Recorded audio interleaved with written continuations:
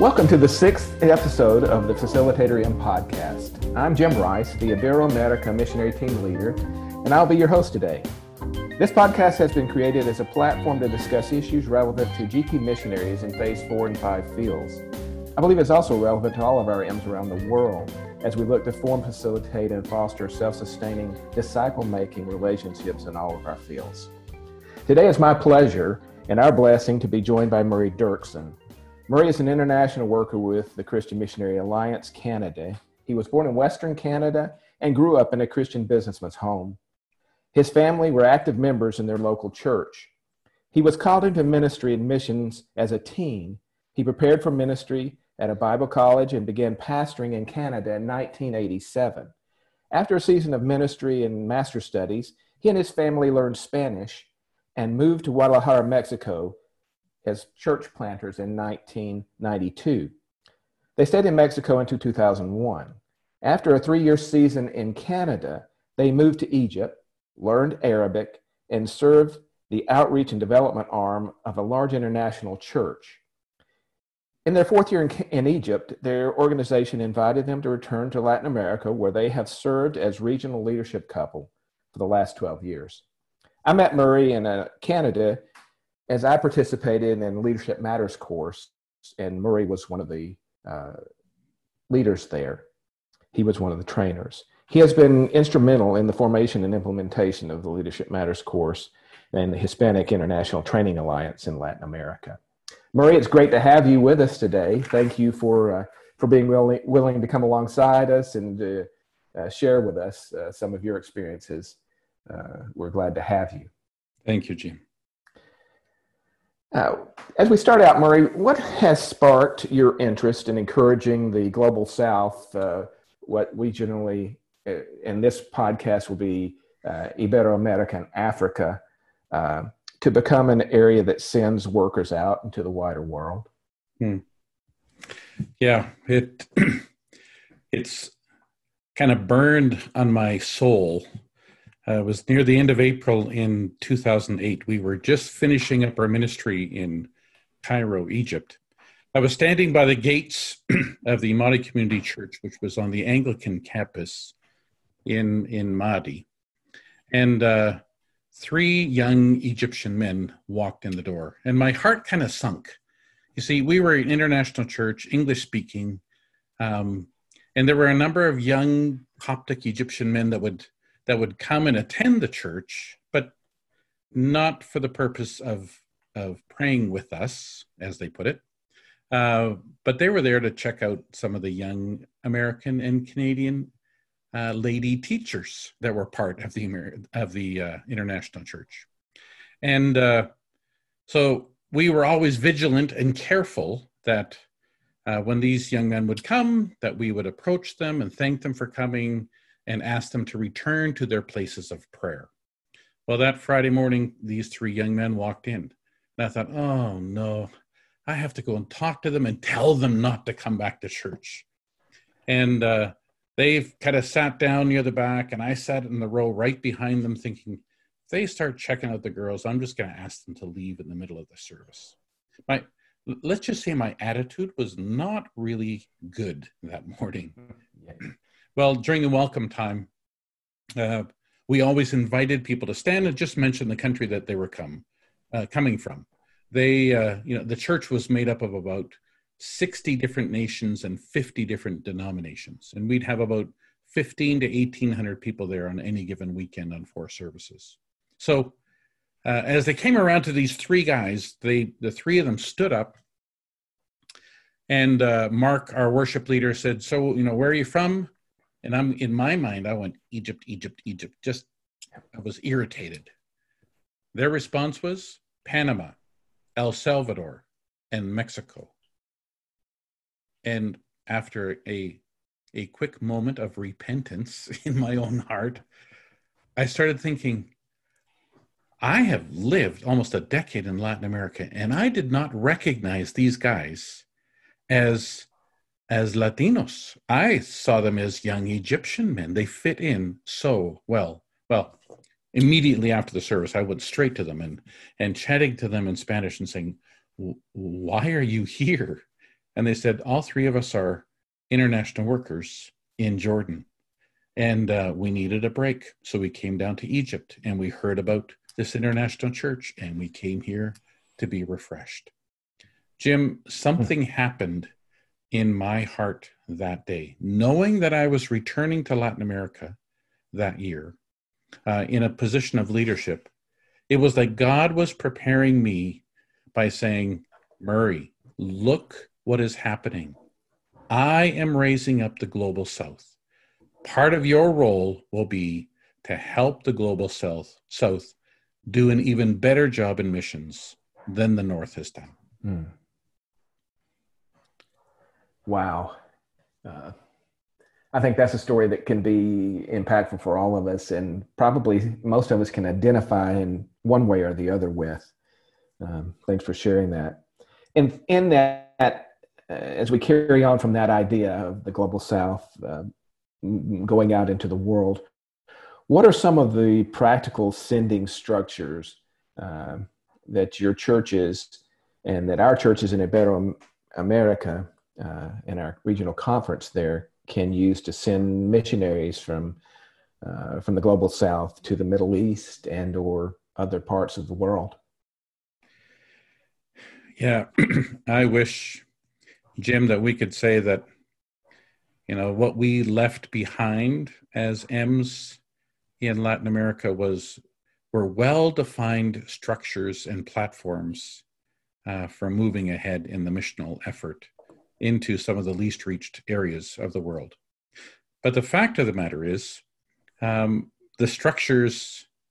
sending structures are as varied as the countries are. As you know, having lived in Ecuador for many years, each country has its own sense of identity. Each country has structured themselves differently. So, for example, the CMA in Chile has a concerted effort. They have a missions director, and all of their workers go through the national office and are strategically placed globally. And they have gained a passion for raising up professionals from within their national churches and sending them out to join existing teams. But it's funded half by the national church and half by the sending church. Peru, which is our largest national church, is probably about 400 churches in Peru. Their approach is very different, like night and day. They don't have a coordinating missions office. Each church is responsible for the sending of their workers. And what they do is they encourage, when they find a worker who is called and they want to send them out, they encourage the sending church to find 2 or 3 other nearby churches that might share that passion and together to send them out. And those churches pay the whole bill. That's just kind of an example of 2 very different structures.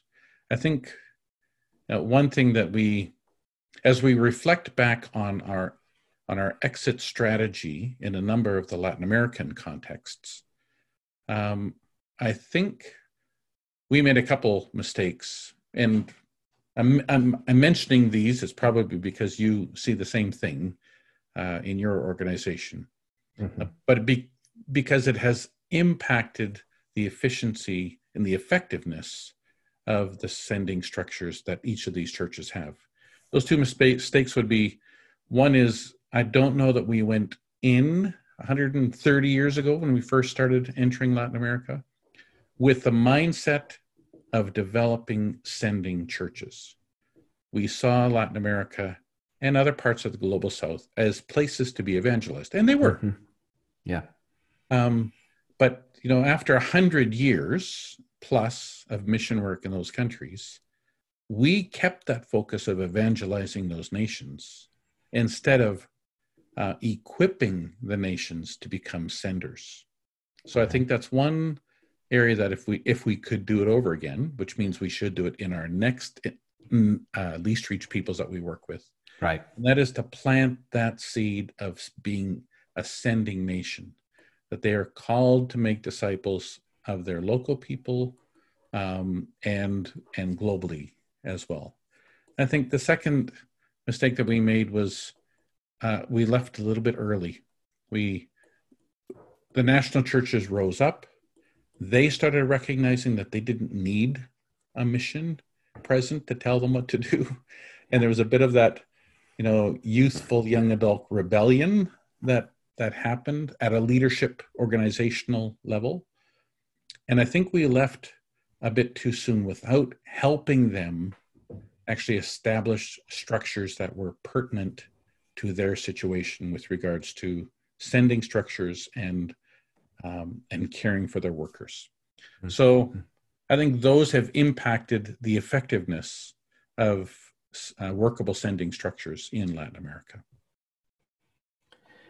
Murray, you talked a little bit about finances as you talked about those churches in Peru and Chile. But could we go a little deeper into that? And could you talk a little bit about what financial models Christian Missionary Alliance has used to allow these sending models to work or even prosper? Yeah, it's, for the most part in our history in North America, so in Canada and the US, we have used the faith promise. So we have the pooled financial system, and we've used what we call the faith promise, which is encouraging individuals within churches and churches within the denomination to kind of set faith goals of what they want to give towards missions. And a number of our Latin American churches have adopted that model as their financial model for sending workers. As we have seen in North America, so they are seeing in Latin America. That model of pooling all of our funds together has, with the changing of the generations, it's morphed, and there's less pool funds available, but there are more funds directed towards people with relationship. So the higher the level of relationship, the more funding goes with that. And from my observations in Latin America, it's very similar. And as you know, Jim, relationship in Latin America trumps just about anything. Yep. And so a lot of the financial models that we're finding among our CMA national churches are tied more and more to relationships. Let me give you one quick example. So Colombia, a number of years ago, maybe 15 to 18 years ago, sent out a couple that they were fully supporting. And they sent them to Morocco. And that couple learned Moroccan Arabic and situated themselves in the old city of Fez. And I had the opportunity of visiting them a number of years ago in their home.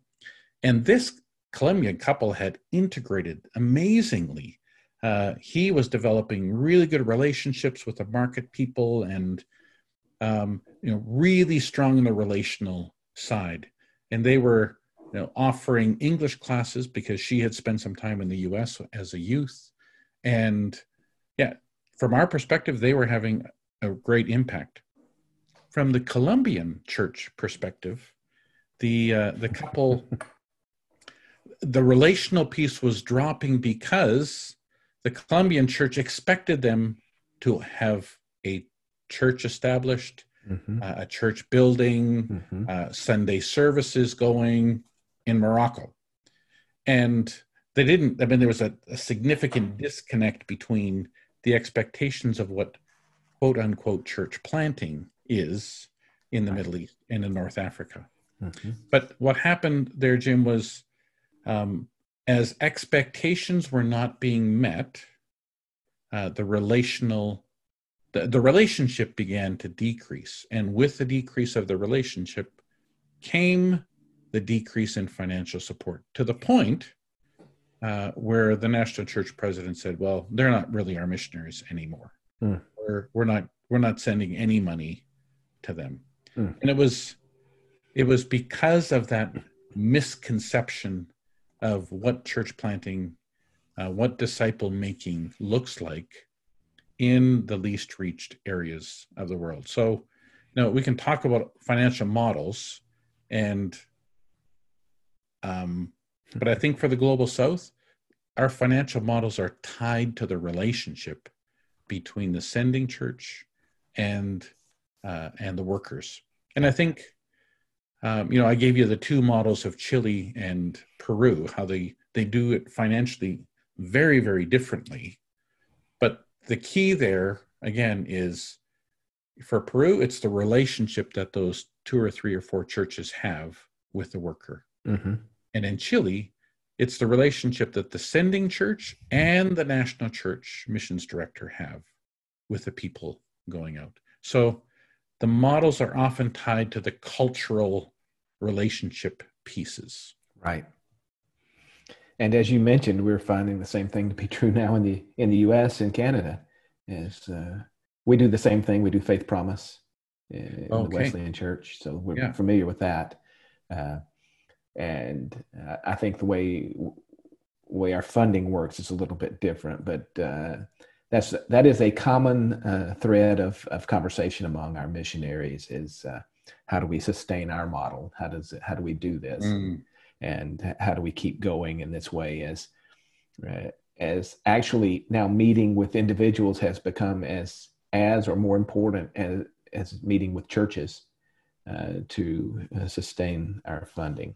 Anyway, that's really good stuff there. And absolutely, anyone that has been in Latin America knows how important the relationship is, and sometimes how long it takes to develop that relationship, as sometimes you're seen as a transitive person, a person that's going to be there for a short time and leave. And they really don't have time for people like that. They have to know that you're really interested or long-term. So excellent stuff. And of course they're sending out their folks, but to think of, hey, we've got these people that are doing this job, doing this ministry, but they don't have a church. There is no building. So Latin American there, because the church is the building. If there's not a building, then what are you doing? And the real importance on our side, as we communicate, or as the missionaries communicate back to their field, just like us when we're in the field, communicating to our base, to our prayer partners, to our people that raise funds for us and that give to us. I think that's just an across the board thing and really good truth that you brought out of being really good relational and communicating well. Yeah. As we move forward here, Murray, could you just, through your experience in both Egypt and Latin America and Canada, and thinking of relationships you've formed and have with folks from a lot of sending agencies from around the world, and advice you've heard, things that you've heard, anecdotes, could you pass on some advice to our Phase 4 and 5 missionaries and fields based on that, and through the CMA, things that you've learned from them on how we can sustain these 4 and 5 fields and move on into not just a sending church, but a church that really is just making disciples? Yeah. Just thinking of those 3 young men who showed up at the International Church in Cairo that I mentioned. Mm-hmm. They blended in so well that even a Latino like me could not tell the difference. That very fact that they blended in was a significant piece for me. And as I contemplated that, and as the very next fall, I started integrating with the leadership of the Alliance in Latin America. And the conversations were along the lines of, who are you developing and how are you developing them? Because, as I dug into some of the trends of the Global South and their sending, some of the big holes were they support them for about 2 years, and then the support just kind of dries up. And the vast majority of workers return to Latin America because they've lost their support. And the second thing was, as is very common in many, if not all, I'm sure it's not in the Wesleyan, but in every other mission organization, the interpersonal conflict is another significant reason for returning. So as we kind of entered into the discussions with leadership in Latin America, we were focused on in what ways can we come alongside as the older brother who has spent 130 years in missions.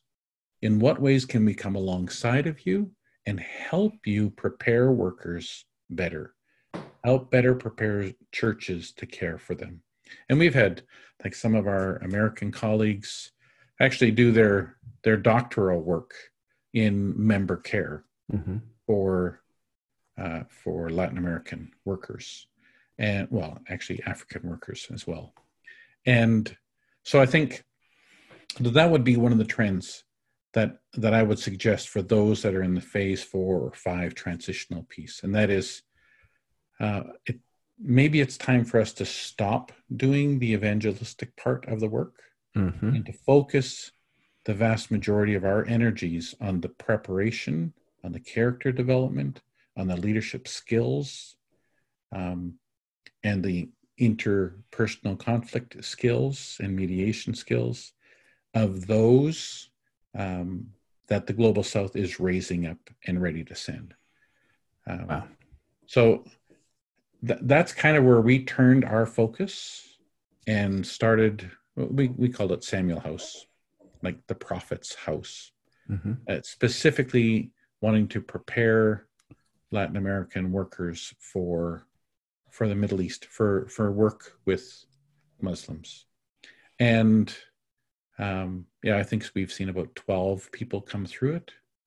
And we have, 2 of them going to, 3 going to Jordan to work with a community center that has an international team that ministers predominantly to Syrian refugees in the border area between Jordan and Syria. And then we have another one going to Turkey to learn Turkish and to work with a Latin American cultural center that was started there by a Peruvian couple a number of years ago. Another one's going to work with a team in Central Asia. And our focus in the preparation of these people was not necessarily the theological or biblical or missiological aspects, although they did get that in the 1-year program. But the focus was developing their character, helping them practice. So we have Samuel House centered in a city on the border of Paraguay, Argentina, and Brazil, where there are about 20,000 Arab Muslims. There are thousands of Hindu Indians. There are thousands of Buddhist Chinese that are in the area. In fact, where we house this particular group is in an apartment building where they are the only non-Chinese in a 13-story building with a Buddhist temple on the main floor of the building. Yeah. And we have an apartment that's kind of on the 13th and 14th floor of the building. So the idea is to help our Latin American colleagues develop their workers in a cross-cultural setting where they are inundated by cultures all around them, but they can still function in Spanish. Yeah. And I think that really is where we as mission organizations need to move, especially in the Global South areas where there would be, more than 10% would be followers of Jesus in those contexts, where we can come alongside national churches and help them train people from the deep level, recognizing what are the things that bring people back quickly and trying to address those issues before they go out.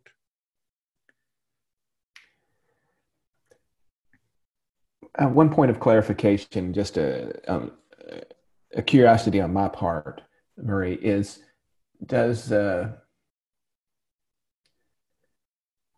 CMA Canada or CMA the United States, do you guys supplement in any way the work of the uh, Latin American churches as they send people out? Yeah, Jim, that's a good question. We have been we have resisted the temptation to pick up the financial mantle for Latin American workers. Partly because it's fully funded North American workers is, I would say, is on the decline. Right. So why would we transfer and support a model that we see as already fading? So why wouldn't we look to the new models in the new waves and help strengthen those models? So one way that we're doing that is we're realizing, and I'm sure you are as well, if you're going to go to the least reached, you cannot go in with a missionary visa. You need other platforms in order to go there, whether it's business as mission, whether it's through compassion, or whether it's through a professional. So what we're doing is we're exploring. I mean, as the Canadian church, we are also exploring in what ways can we send workers out that are not financially dependent on our sending churches. How can we get people into places where you can't get missionary visas, and how can they be sustained there without their funding coming from North America? Right. So we're doing that very same thing with our Latin American workers. Excellent. So we are not helping them pay their salary, but what we are trying to do is we're trying to match Latin American workers with existing teams in least reached countries. And that team often has, they may have a business that they can become a part of. They have the member care resources to care for the family or for the single that is joining their team from Latin America. Often there are residences or like homes that are being purchased by the mission that can be used to house some of our workers, which decreases their costs. Financial pieces that we have offered to help out with Latin American workers is we'll help them get from Latin America to their place. We'll come alongside and help pay a one-off cost, like flights. We'll pay a one-off cost, like we just sent a transfer down to Chile to pay the medical insurance for a family for 1 year. Some of those one-off costs we can justify in our own minds, of course, yes. because they're not part of their monthly sustaining costs. Sure. And the other thing, we're working closely with Latin American churches with regards to business as mission. So just last week, I was talking to the missions director for Chile, and he was telling me of their plan of utilizing some property at a missions training center in Colombia to plant a coffee plantation and to train workers not only in the cultivation of coffee, but all the way through to being trained baristas. Wow. So that they could be sent out using the Latin American coffee mindset to go to some of these least reached areas and either cultivate coffee or begin coffee businesses like imported coffee, roasteries, all the way through to the serving of people's favorite latte or cappuccino. And I thought, boy, that's just creativity that they are thinking of, because they're thinking that the way that they're going to sustain missions is either through business or compassion, through education. or through professions. They're Wow. not, they're already thinking in a different way. That's great. So they're not requiring our finances for the monthly sustaining of these workers. We're just helping them with some of the one-off costs. So that's kind of one way that we're managing it. Excellent. Excellent. Some really good points there, Murray. Thank you. And as we kind of draw to a close, I have one other thought, and that is, when I don't know if it's the same for you guys in CMA, but with us and the experience that I have seen in our Ibero-American churches is that quite often it's the young leadership, those young leaders that are just coming in to their leadership roles that catch fire for missions and see the big picture. And quite often, some of our older established leadership who, quite frankly, have the most influence in the national and local churches are slower to see the need to send people outside of their own area. How do we get those older leaders on board?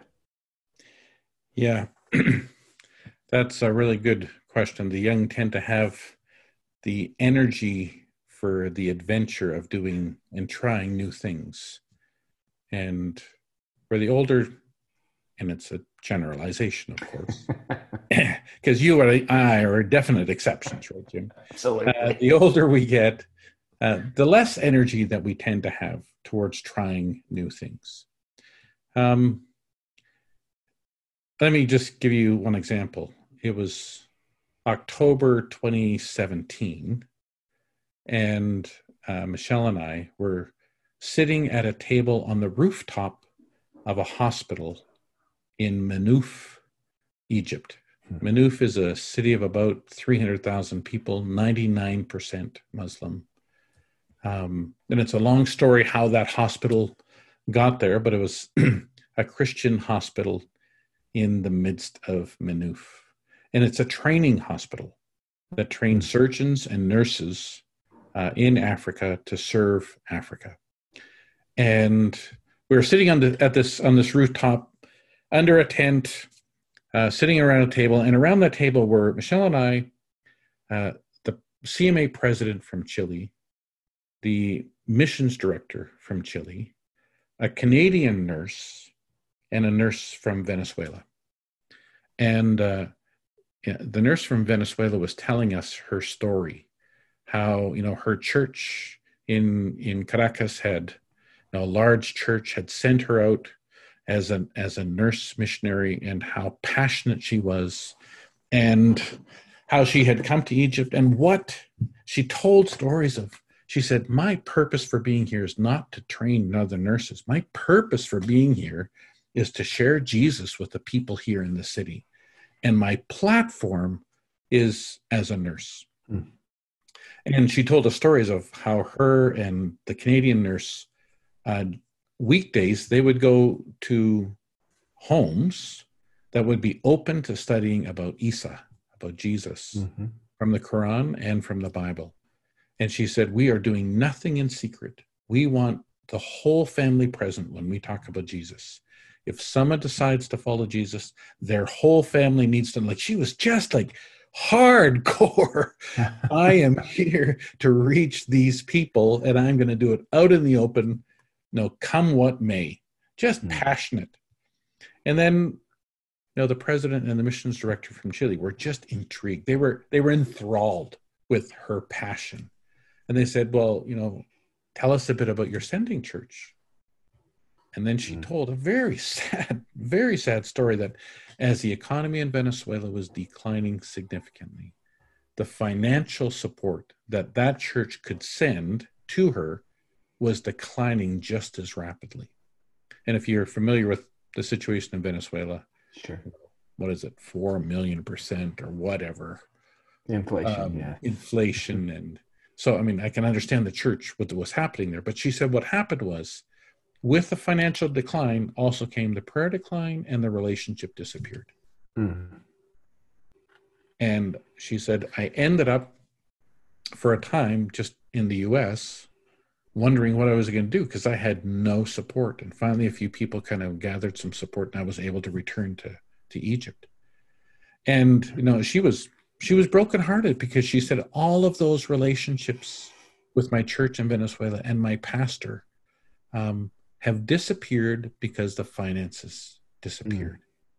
And she said, if they would at least keep the prayer and the relational piece up, even if they can't do the financial, like, stay with me. Right. I'm out. Like, she's like way out on a limb, right, without feeling supported by anybody except for her coworkers right there on the ground.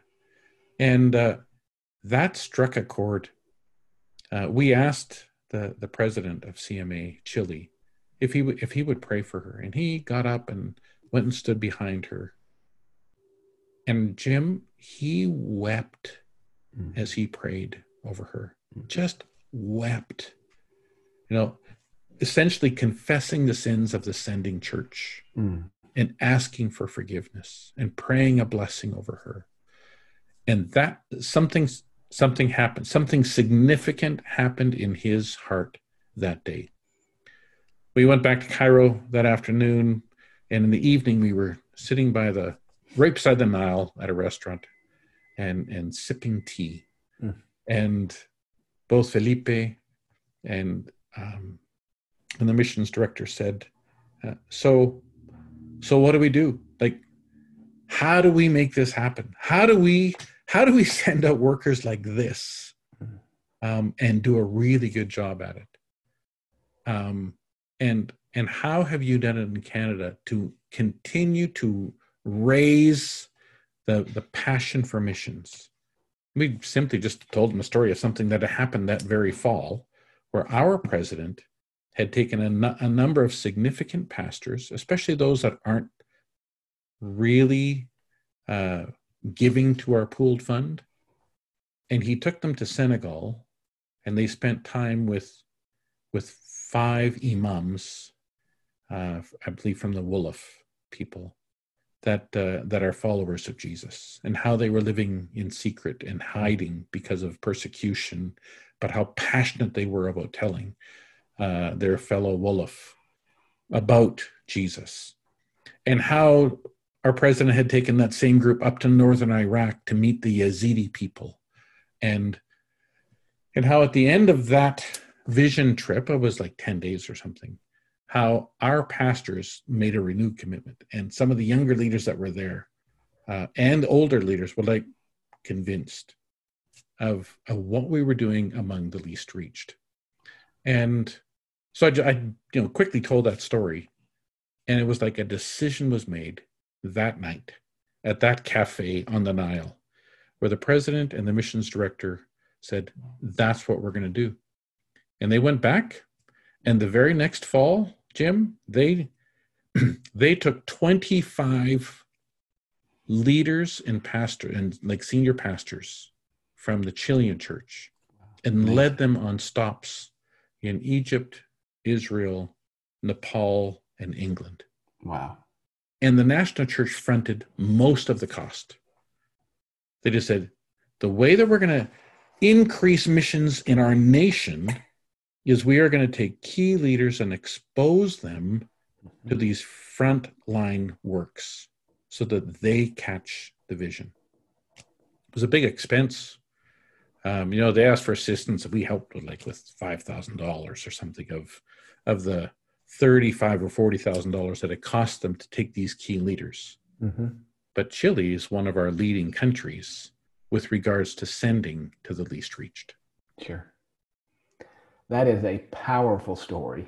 And I think we can all see some of that as we look back at our journey and how we got motivated to listen to God as he spoke to us about missions. It usually is some kind of personal experience, whether it's with an international worker that comes to the States, an international pastor that comes to the States, or us going on a short-term trip.